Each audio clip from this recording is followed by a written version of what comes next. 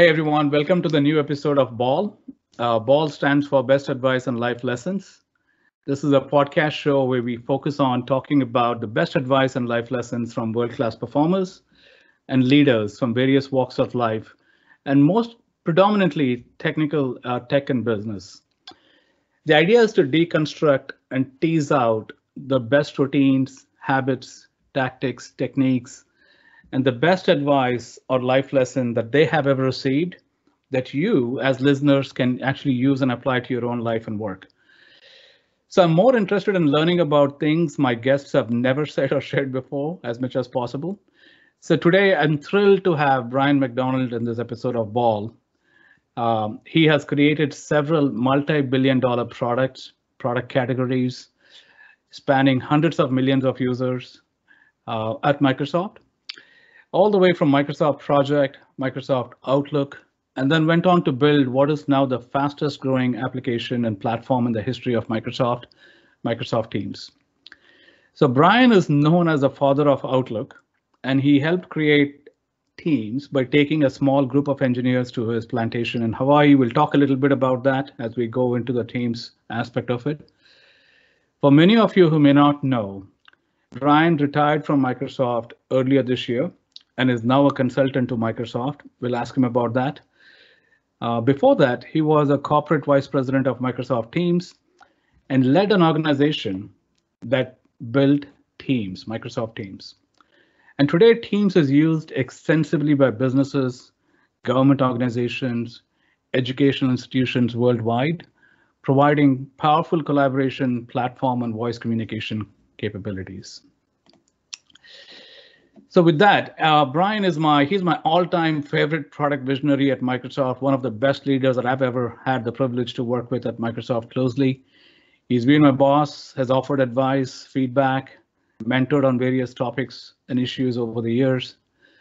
Welcome to the show, Brian. Well, thank you, Srini. I appreciate you having me, and I thank you for introducing me as the father of Outlook and not as some people have occasionally done, the grandfather of Outlook, which it feels a little too soon to be the grandfather of Outlook. But thank you. It's great. I always enjoyed working with you, and I appreciate being invited to your podcast. Yeah, thanks, Brian. I can't wait to dig in. We've had several discussions and debates and conversations over the years and business reviews, but this is slightly different in terms of talking to you in a different way. First of all, I'm dying to know, how is retirement, and what do you do these days? Yeah, anyway, it's been an interesting time because I retired right in March, right at the start of COVID, and so at times it's felt a little closer to a house arrest than a retirement. But I'm thankful that my family's been healthy, and I'm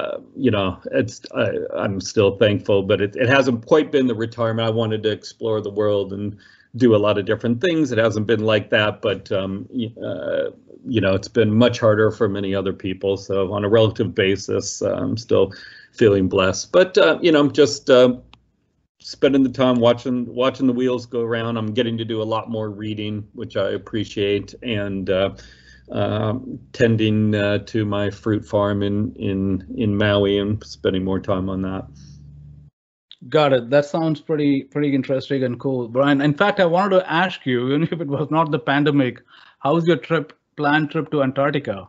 All right. Yeah, that was, there was different adventures I wanted to do. The one I wanted to do before Antarctica was, the Russians have converted their nuclear-powered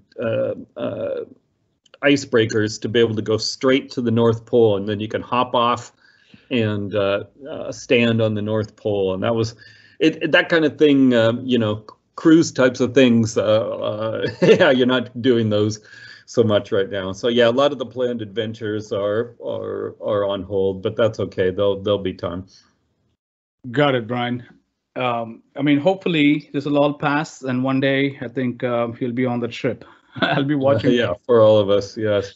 That's another story. Hey, Brian, given your storied tenure at Microsoft, can you take me back a little bit in terms of how you got started at Microsoft Talk about Microsoft Project, because that was your first venture. How did that happen? How did you sell that to Microsoft? Yeah. And then the hits kept on coming with Outlook, all of that. So could you please talk about that? Yeah, so I knew Steve Ballmer and Bill Gates through my wife. So my wife was one of the first employees to join Microsoft. She joined in 1983 when there was only 200 people. And so, wow, they would have, at the Christmas party, everybody would gather around together in a circle kind of thing.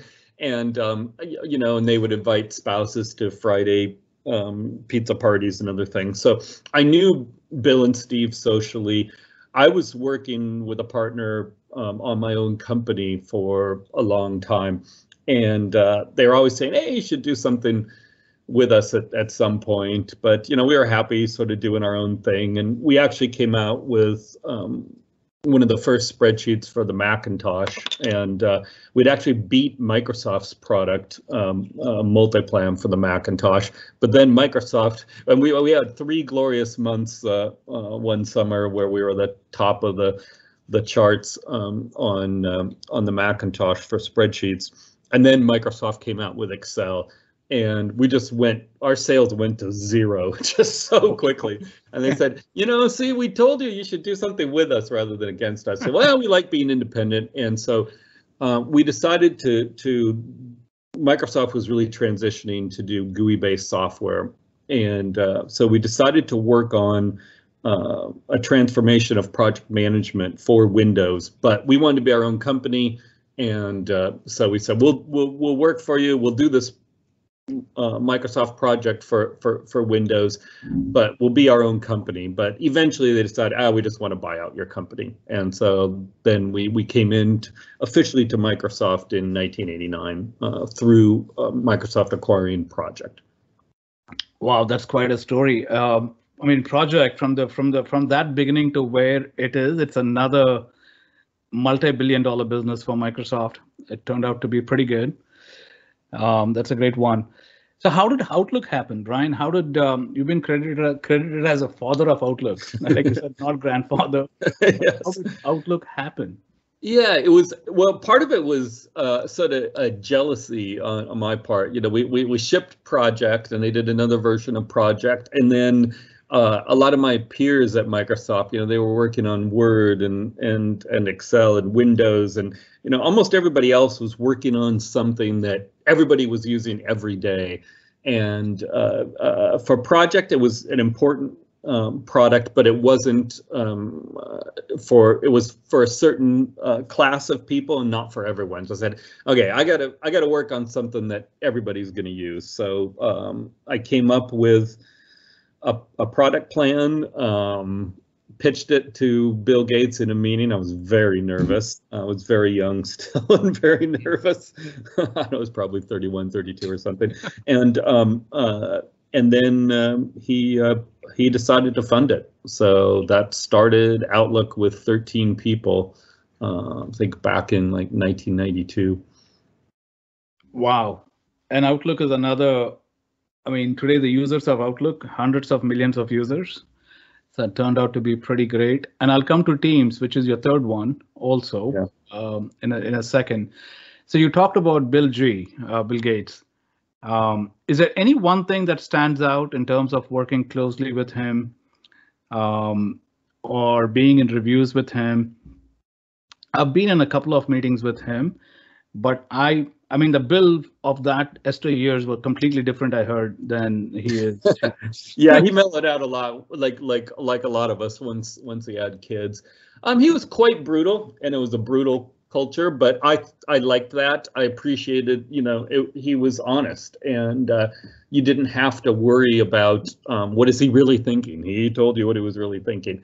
But I thought it was, great in his leadership style. Yeah, I think Microsoft's been blessed with 3 fantastic leaders who each were really well suited to their eras. And at the beginning, it was a rough and tumble time in the industry, and Bill had brutal feedback. But I think what was also really great was that he had a focus on the long term.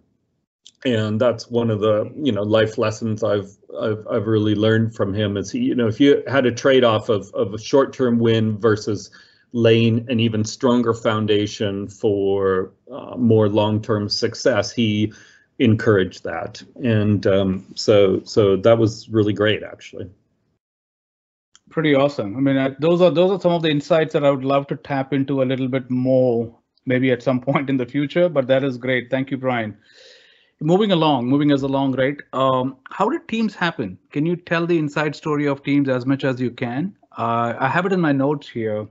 Yeah. That you took a bunch of engineers on a hike in Hawaii and Las Vegas. Tell me what happened. Yeah. Well, there was just some ideas. I was working for a gentleman named Chi Lu, who was another fantastic leader in many areas, and he's really the thought leader behind what is now the Microsoft Graph, amongst many other things.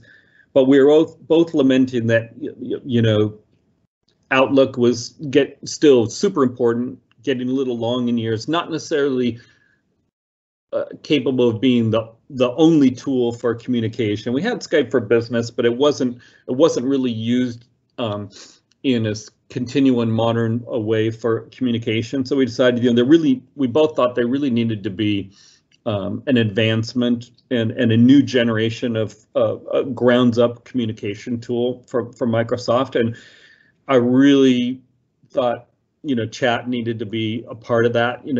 I think I was really believing in this continual evolution of the change in the rate of communication and the size. Like if you think about, what happened when we moved from writing letters to email, two things really happened. The volume of communication skyrocketed. You would write far more emails in a week than letters that you would write, and they would be in smaller sizes. So you'd write, a lot more often in smaller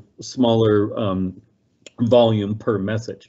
And then the same thing, is clearly happening in chat. You'll send far more. The average person will send far more emails in far more chats than emails, and in smaller sizes. And we wanted to create a next generation experience that could complement Outlook. We didn't believe in replacing email, but Outlook was almost so successful, it's getting to be a victim of its own success and kind of being used and abused because it was the only thing people could really count on. It was getting overused for casual conversation and other things that maybe were best done elsewhere. So we wanted to sort of recreate that. And then I also had this idea kicking around of really wanting to do communication, a product that was really about creating a space for people to work, but anchored in communication. So it wasn't just about the chat stream. And this is one of the real unique things of Teams relative to Slack or others, is that it's really not just about chatting with a group of people. It's really about having a workspace across with a lot of different objects and a lot of different workloads, and that workspace being anchored in chat. And that's why the initial product that we started creating, our internal code name was TeamSpace. And I was even kind of hoping maybe that would be the actual product name, but in the end, Microsoft Teams was chosen as a good name. But TeamSpace was really the concept, and that was the thing that the idea that we launched the Teams project with. Got it. No, that is fantastic journey, Brian. I mean, it says one thing is to actually envision what the product would look like. The other is to be able to take it and within a company like Microsoft to scale. And just for some statistics for the listeners, right? Teams adoption actually clocked 75 million daily active users, clocking more than 200 million plus meeting participants in a day, 5 billion meeting calls, if you will, and students and teachers across the globe as they move to remote learning. They have over 180,000 educational institutions in 175 countries using Teams for education. That is mind-boggling. Can you talk a little bit about, and this is one of the key lessons I would say a lot of listeners would benefit from. How do you take a product which was a fledgling product and scale it and span it to an extent that spans enterprise customers to educational institutions to government agencies at such scale? How did that happen? Yeah, I think it goes back to project about a philosophy I have with developing software, which is like, don't make a solution, make a toolkit for many solutions. And that was actually, if we go back to project, that was really the key thing that made project successful. What was happening before Microsoft Project, the typical way that project management software was developed was that there was a lot of consultants. The consultants would have a methodology. They'd have some success in selling their project management methodology to certain enterprise customers, and then they'd hire a team of developers and code up their methodology and go take it and say, okay, here, go do project management our way. We've got a great solution. It was, well done, but fixed and limited. Well, we saw there was a bunch of people that just didn't want to do that. Like Boeing doesn't want to be told how to run software with run projects with somebody else's methodology.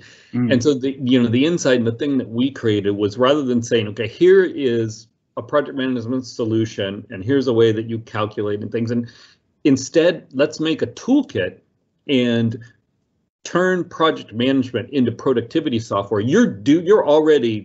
Every enterprise has their own system, and it's not even just about how they compute things, but even the symbology and the terminology and things. We built a toolkit for project management to do it your way, and so you could customize even the labels. The same sort of function and computation might be called 3 different things in 3 different companies.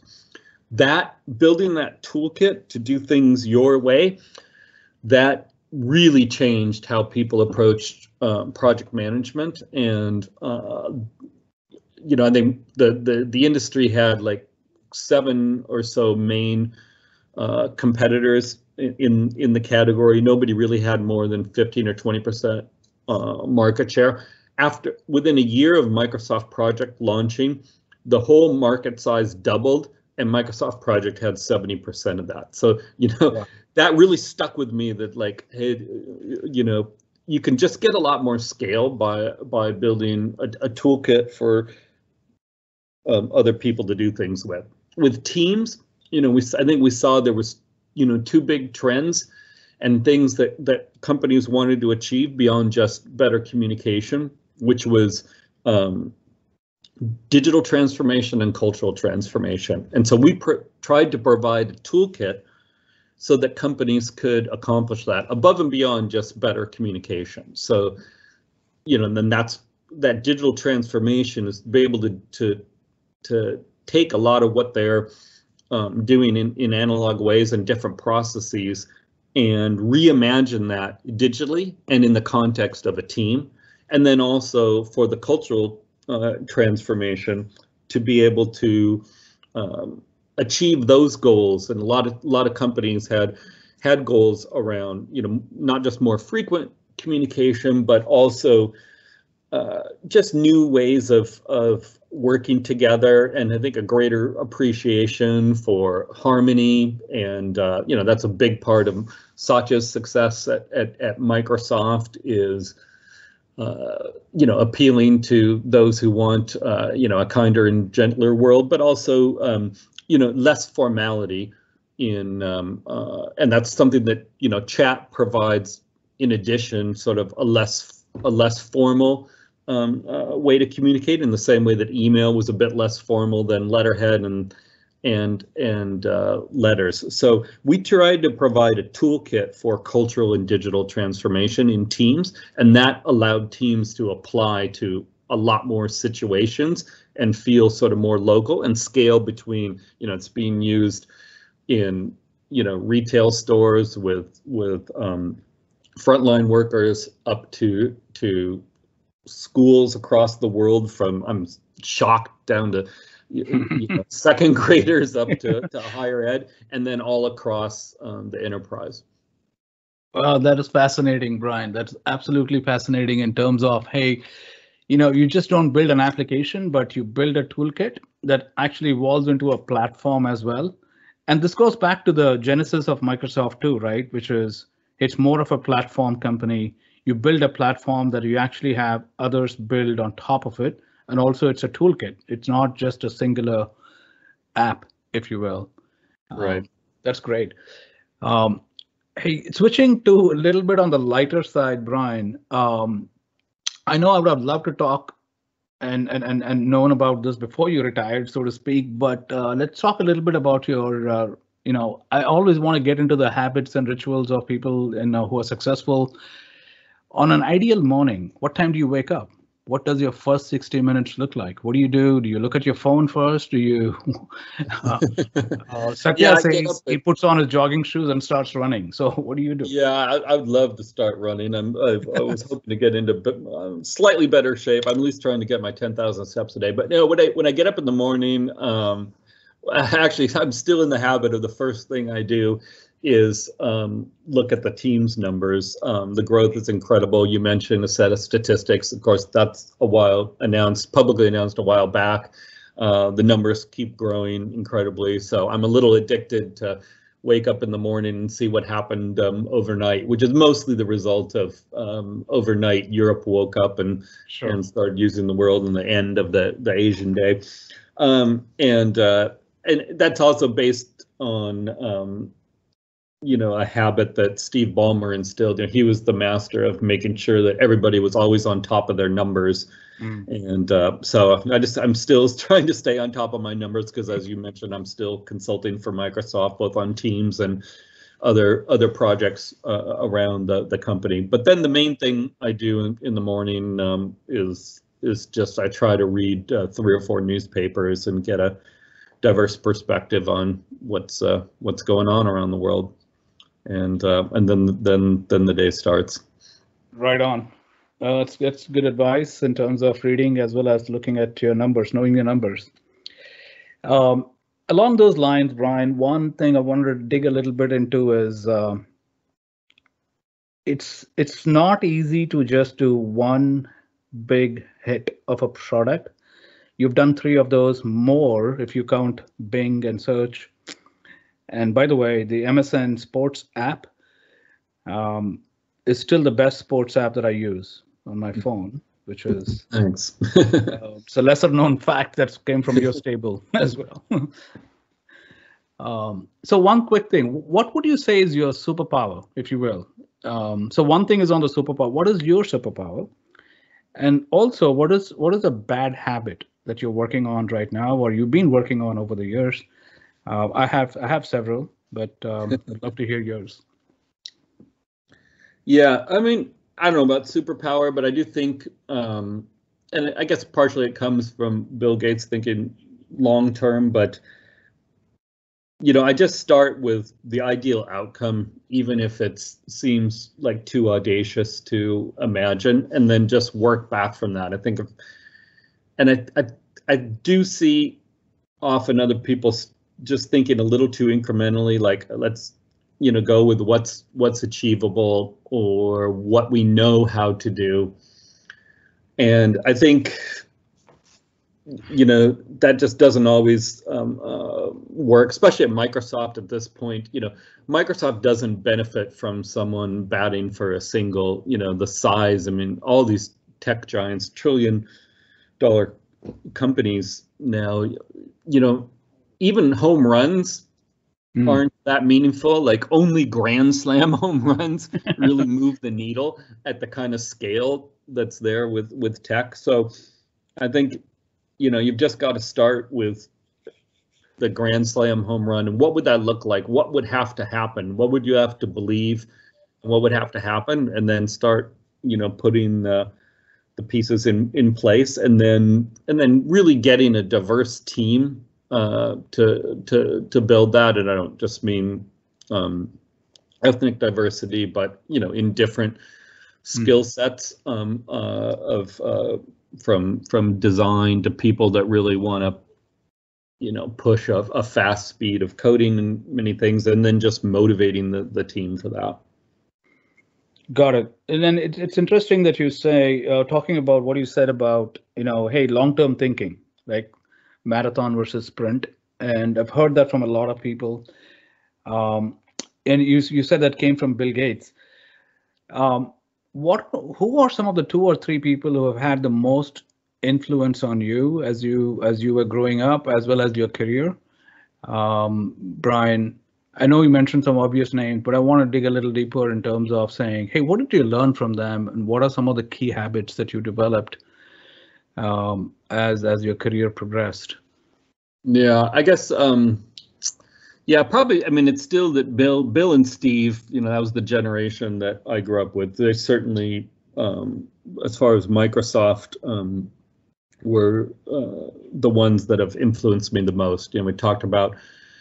Yeah, but there's also a style from Bill that I've learned that I think I kind of repeat, which is to do pretty hardcore reviews, always be brutal and honest in the feedback. But the other thing that's really, really important that he provided was always provide a point of view. So, this is really different than I see a lot of leaders. So I want to empower my team. I don't want to come in and I'm not going to give any opinion. I'm not going to have any preconceived notion. Bill would always come in and just, maybe right off the bat or very quickly, he had a strong point of view. And that often really helps a team instead of coming in and it's a blank page. And I think if you're a leader, you've got to always have a plan. And so what I learned from him is, that's incumbent on me to have a default plan. It doesn't, but then at the same time, you've got to be super open about listening to other people to have a different plan, but to at least have a point of view on every topic and anything that is being presented to you.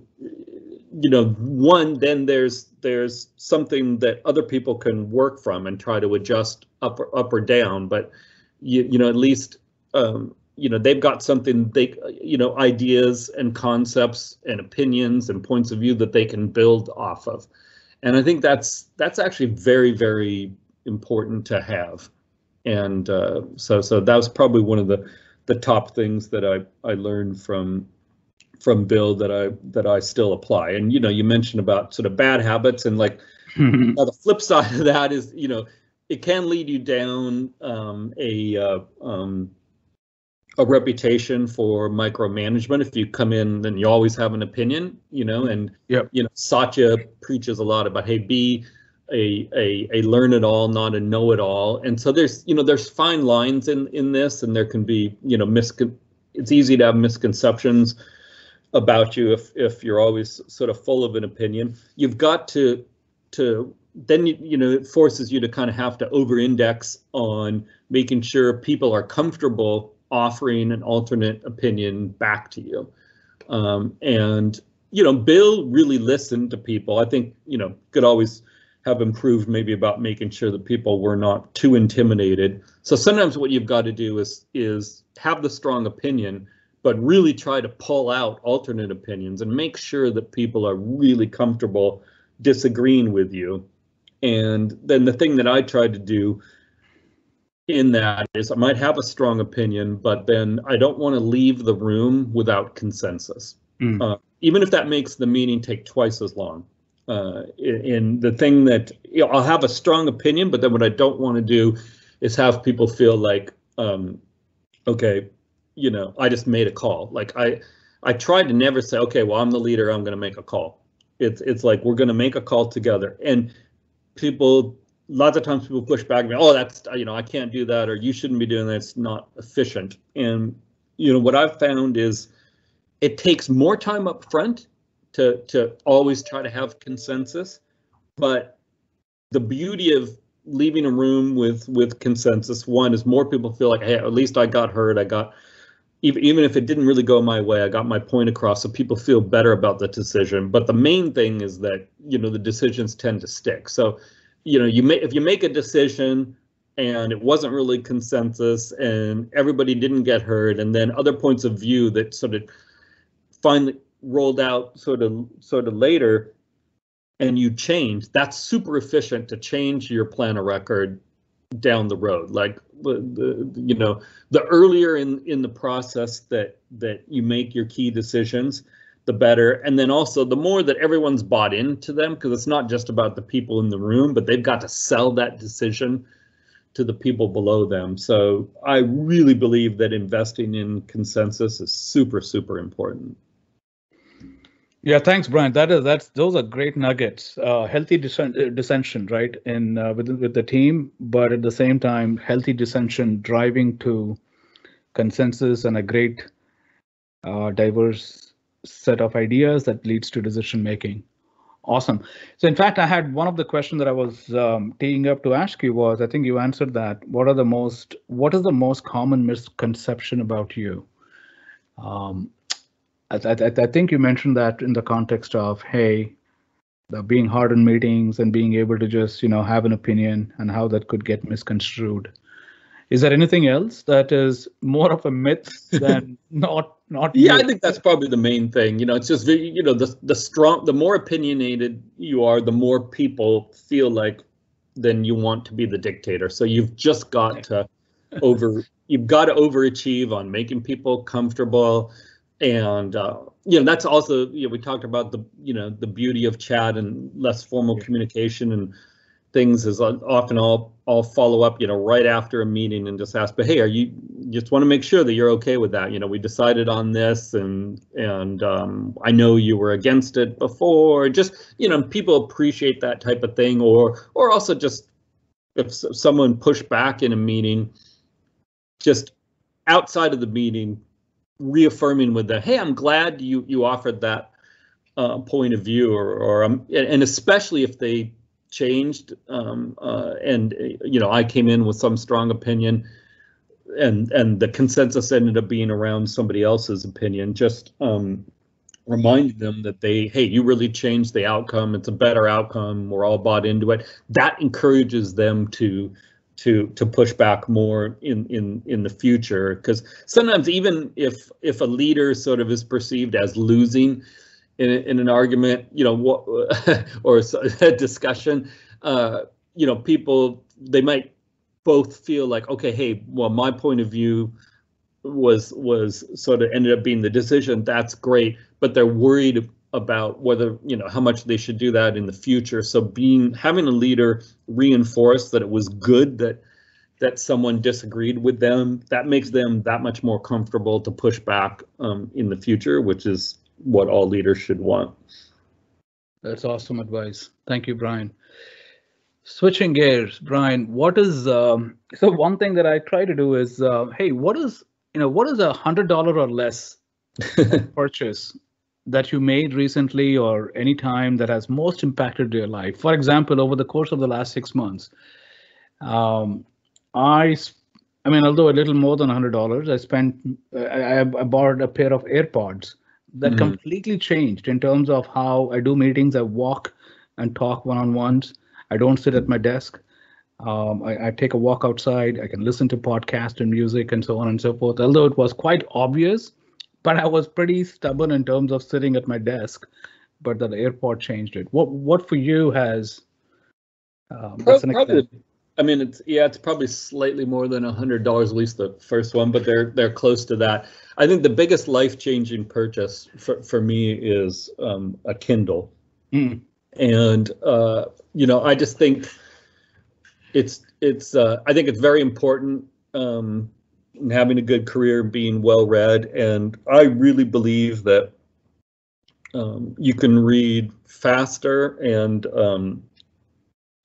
you'll end up reading a more diverse set of books, and you'll just end up doing more reading for a variety of reasons if you have a Kindle. I mean, I used to carry, like, when I was on a flight, a backpack full of books on a vacation or something. It's just super hard. And then, sometimes you change, and even you bring 5 books and you decide, I'm not, you start 2 and you don't get interested in any one. It's wonderful to bring a device. You've got 500 books. I think on the Kindle, I said, oh, you got, you're 75% done. You're like motivated.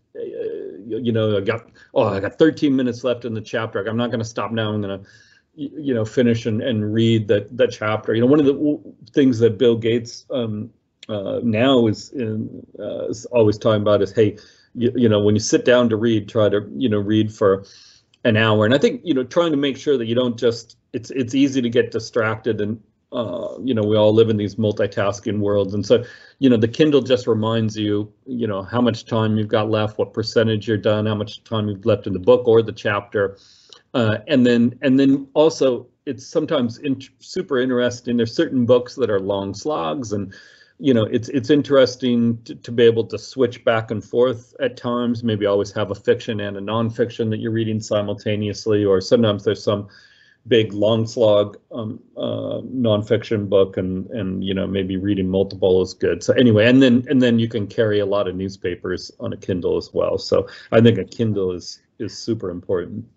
Yeah, that's awesome. Yeah, that's one of my other sub $100 investment as well. So talking about books, Brian, what was the last book that you read that you would recommend highly? And are there any particular types of books or books that you have often gifted or given to people? Yeah, one I've often given, but it's just kind of an interesting story too. It's of two books that I gave, one to Bill Gates and one to Melinda. We were out to dinner with them, my wife and I, and talking a lot about books, and they didn't have a lot of time to explore different things. And there was two books I recommended. Bill was very interested in the game Go and Japanese culture.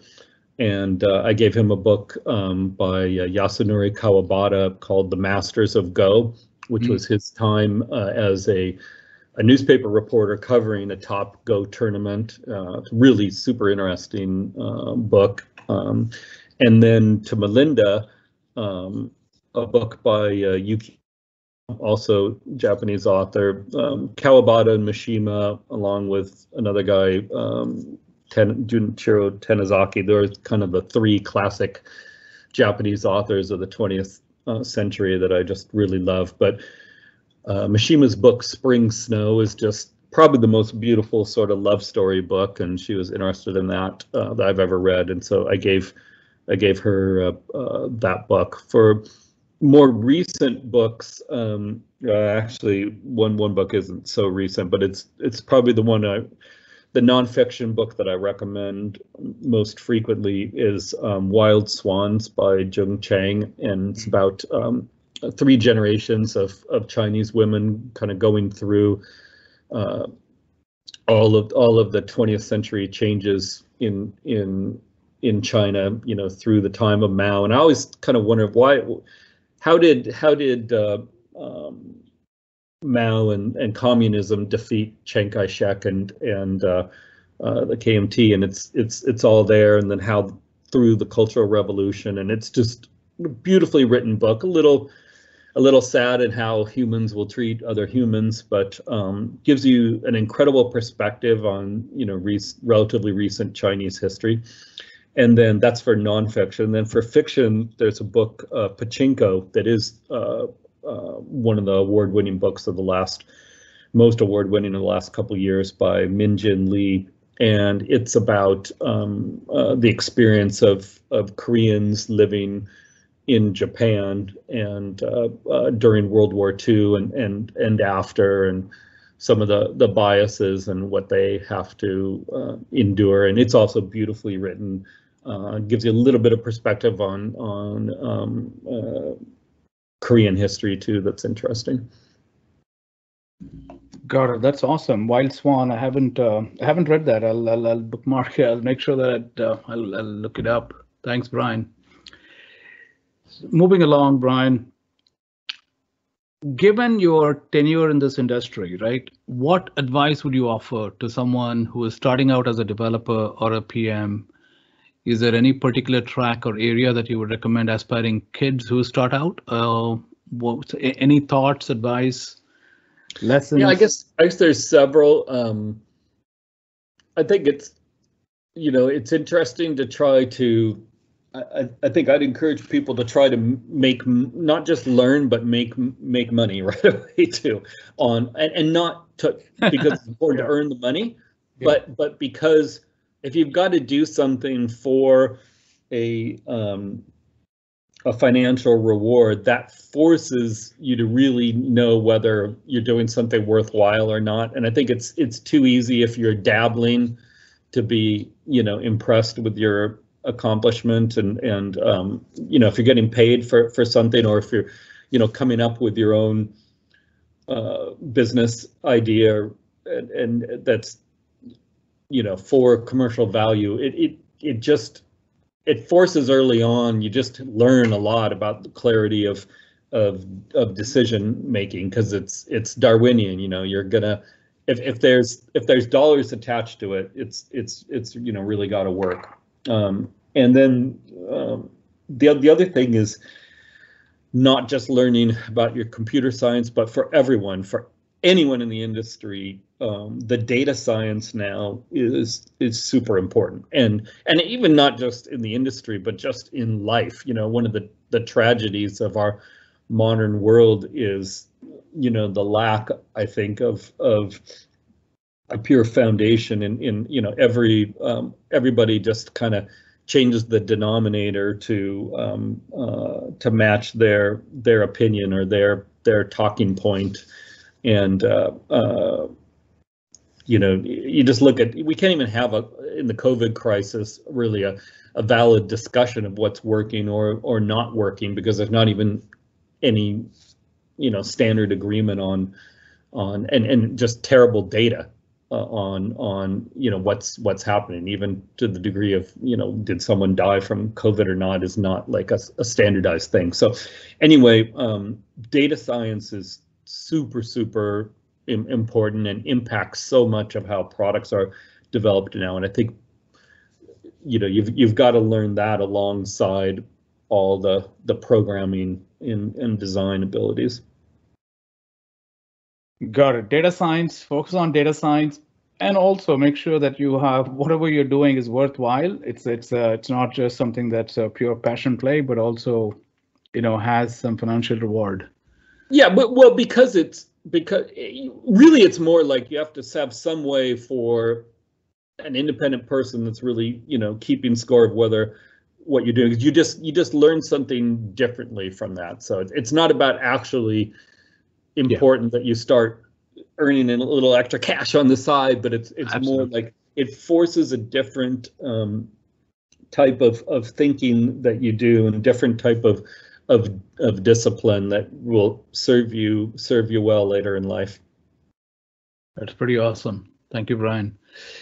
Along those lines, Brian, there's one other question, which is, hey, what is one thing that you believe in that other people think is insane, or what is one thing that's absurd but you love doing? What could be anything? I know you've told me a few things in one of the dinner conversations and whatnot about food, but anything else that? Yeah, I believe in trying anything to eat anything that any other human on the planet eats, to try it once, just to experience it. I mean, in terms of but just any idea that if people insane, one thing I, complete off the topic of software, but I believe in building a wall at our southern border, but it's to protect the Mexicans. And when I say that, people go, "What?" And what do you mean? And I think it's Mexican culture is wonderful. They're wonderful people. I think what's happened and what's happening now in the chaos in the northern states of Mexico with the gangs and the drug lords and stuff is really unfortunate for a wonderful people. And I think the United States really needs to step up and take more responsibility for our negative impact on our wonderful neighbors to the south. And a lot of the violence is coming from guns that are flowing from us down to them, and then the market that we enable with unenforced borders for their drugs to flow north. I'd like to see that stopped, and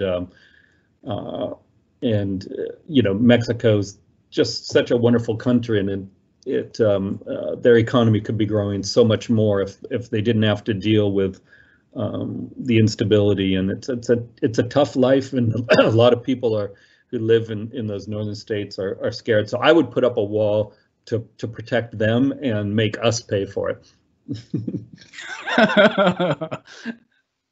Wow, that's really something which is and a lot of people think that's insane. So I think that some people would qualify that as insane. Yeah. No, thanks for sharing that openly. I never thought about it. I think it's think about a different point of view. That's great. Brian, switching gears one more, right?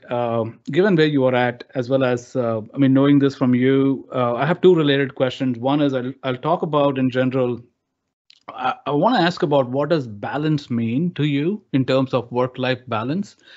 And here's one quote from the Dalai Lama. That's my favorite. Man surprised me most about humanity because he sacrifices his health in order to make money. By the way, the reference to man and he versus woman, this is a direct quote. And then he sacrifices money to recuperate his health.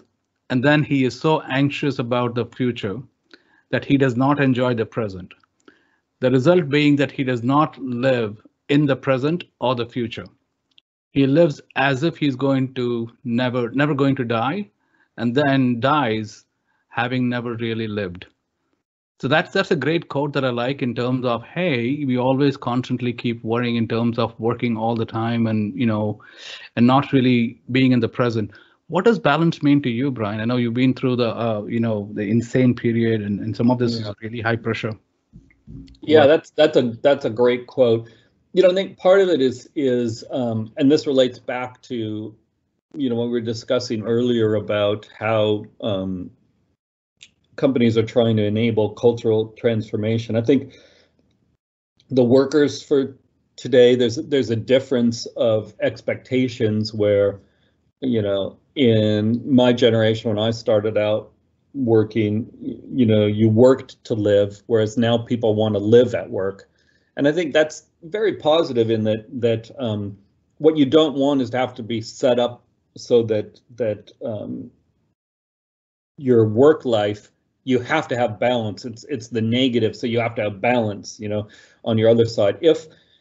If you're enjoying your life at work as much as your life at home, then you don't have this need like, oh, okay, I'm exhausted now, and now I've got to balance myself out. So I think making sure that you set yourself up to do something that you love, that doesn't really feel like work. I remember just being so excited to work that I'd catch myself. My office was on the third floor of a building at Microsoft, and it's faster to take the stairs. And I just catch myself, like, not meaning to, but I was running up the stairs, getting into work, just because I wanted to get started so much, because it was just so great. And that's what it's like being a part of a great product that you really enjoy working on. So I think the most important thing for balance is to be in a job where you don't feel like you're creating some balance deficit with your work life. Got it. No, yeah, I think that part, which is, hey, with the work culture being you work to live, to you live at work, and that takes a different meaning in terms of today's culture. And the advice that you have is, hey, love what you do. If you love what you do, it doesn't feel like work, and also make sure that you are enjoying the moment, and there is actually a balance. Yeah, and then the other piece of advice that another Microsoft leader, Jeff Frakes, who ran Microsoft Salesforce, he was giving me about work-life balance, I think was good, is like, hey, at Microsoft and many other companies, especially the tech world, you approach your work life with incredible intensity and focus.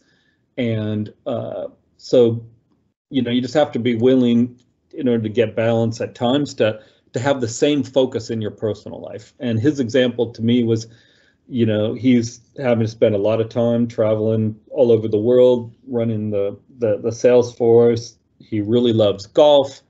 You know, he wanted to golf more, but how does he golf when he's like traveling all the time? Well, he just said, I'm always taking my golf clubs. Everywhere I go, every plane ride, I've got my golf clubs. And then, you know, if they're always right there, yeah, it's a burden. It's sort of a hassle, but then like, I'll find some way to, that's my passion in life. I'll find some way to jam it in. And, you know, the thing I learned from that is like, yeah, I want to travel some more, instead of saying, well, you know, I'm working so hard. I mean, there were some years in building project, there was one year where I took 4th of July off and Christmas, but otherwise worked every single day, you know, every single weekend. Wow. There was only 2 days of the 365 where, you know, where I didn't work. So at times it was, you know, the industry used to be more intense like that, but, you know, I didn't have much time to travel, but I had a passion for it. And I said, well, you know, screw it. I've got an extended weekend. My wife and I, we started just visiting Europe from Seattle in a 4-day weekend. We had a 3-day weekend with Labor Day or something. Took 1 day, you know, and it's like, that's a long way to go for 4 days. We once went to Australia for 5 days, but it's like, well, but we'd been there and we'd seen what it was like, and yeah, we wish it was 3 weeks, but it was better to go there and experience it than not at all. So I think, you know, approaching your personal life with the same intensity as your work life, you can accomplish more of your goals and bucket list that way. You just got to be willing to lean into it with the same intensity you bring to work.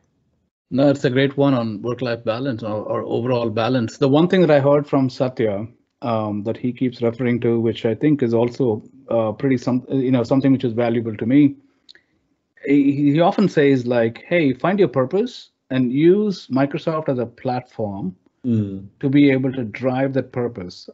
Even weave that as a part of your work, and then you actually have a purpose even outside of your main work, and leveraging and using Microsoft as a platform, which that's a great one. Yeah, which was actually an awesome one.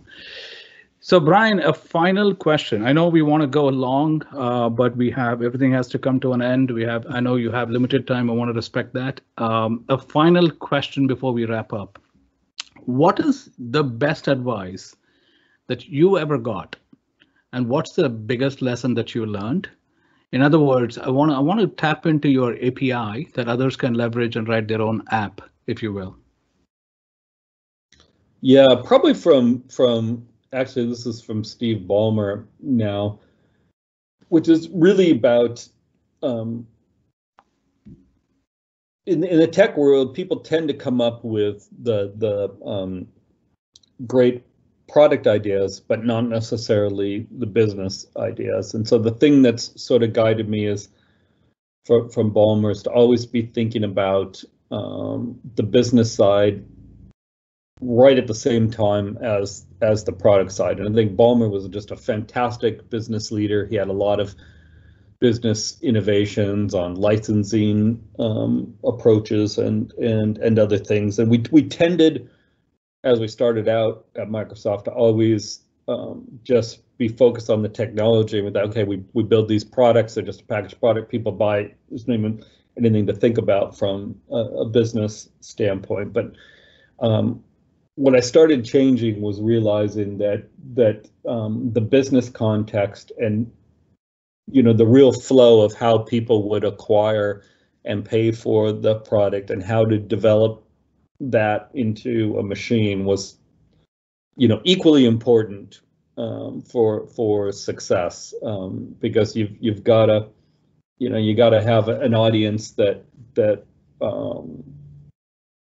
provides the value for what you're doing. And so I think Steve Ballmer taught a lot of us that at Microsoft, and it's been key to our success.